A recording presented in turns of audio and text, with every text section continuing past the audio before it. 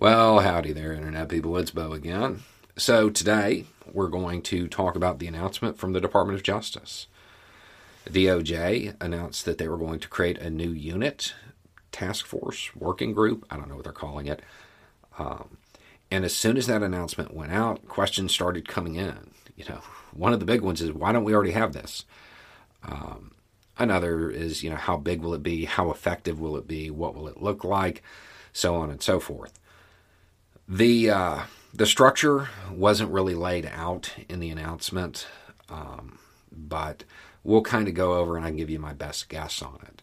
If you don't know what I'm talking about, the Department of Justice announced that they're going to create a new unit that is going to specialize in domestic terror.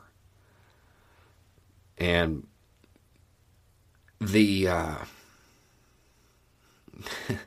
I guess the biggest question is, how effective will it be? It won't be. I mean, not really. This isn't going to be a game changer. I think people are picturing like the Untouchables, but for, terror groups. That's not what it's going to be. More than likely, this is going to be a group of, a dozen subject matter experts. And they'll be in a working group, a little unit attached to, I think, the National Security Division. And it'll be a clearinghouse for information. It'll help coordinate cases. It'll be a phone number that agents in the field can call if they have questions. But it's not going to be what I think a lot of people are envisioning. The question that came in the most is, why didn't we already have this? For the same reason this isn't going to be super effective. In the United States, you have the freedom of assembly. You have the freedom of speech. The federal government can't point to a group or a belief and say, you can't believe that, you can't belong to that group. They can't designate domestic groups. Therefore, units that are targeting domestic groups, well, they're kind of not supposed to be there. And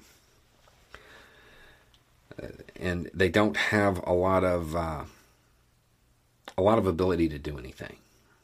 They have to wait until crimes are being committed, or they have to try to disrupt them before they start.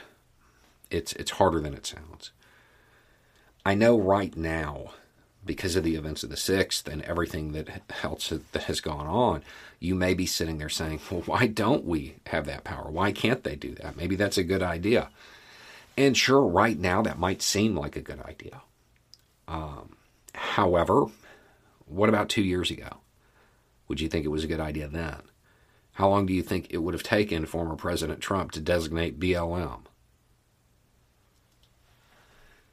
That kind of power, with the way the United States is structured, that kind of power under the control of the executive branch is a really bad idea.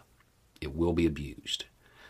What they're setting up now appears to be mostly academic.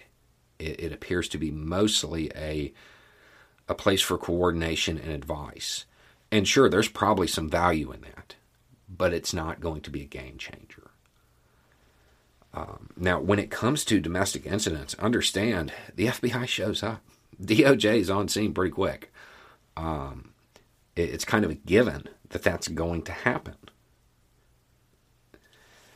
The desire to have a special team to go after them, I understand it. But I would be very cautious of asking for that, of supporting that idea. Because in order for it to be effective, they have to have the power to designate groups. And once you open that door in this country, it's going to go sideways really, really fast. So this isn't something that's a game changer. I don't foresee this being something that helps, stamp out movements or anything like that in the U.S. But it might be a useful tool for people who are trying to stop the targeting of the civilians. So you have that, but mostly this announcement's kind of PR. There's not really a reason to even make this announcement. They could have just put it together. It's not going to be a game changer. Anyway, it's just a thought. Y'all have a good day.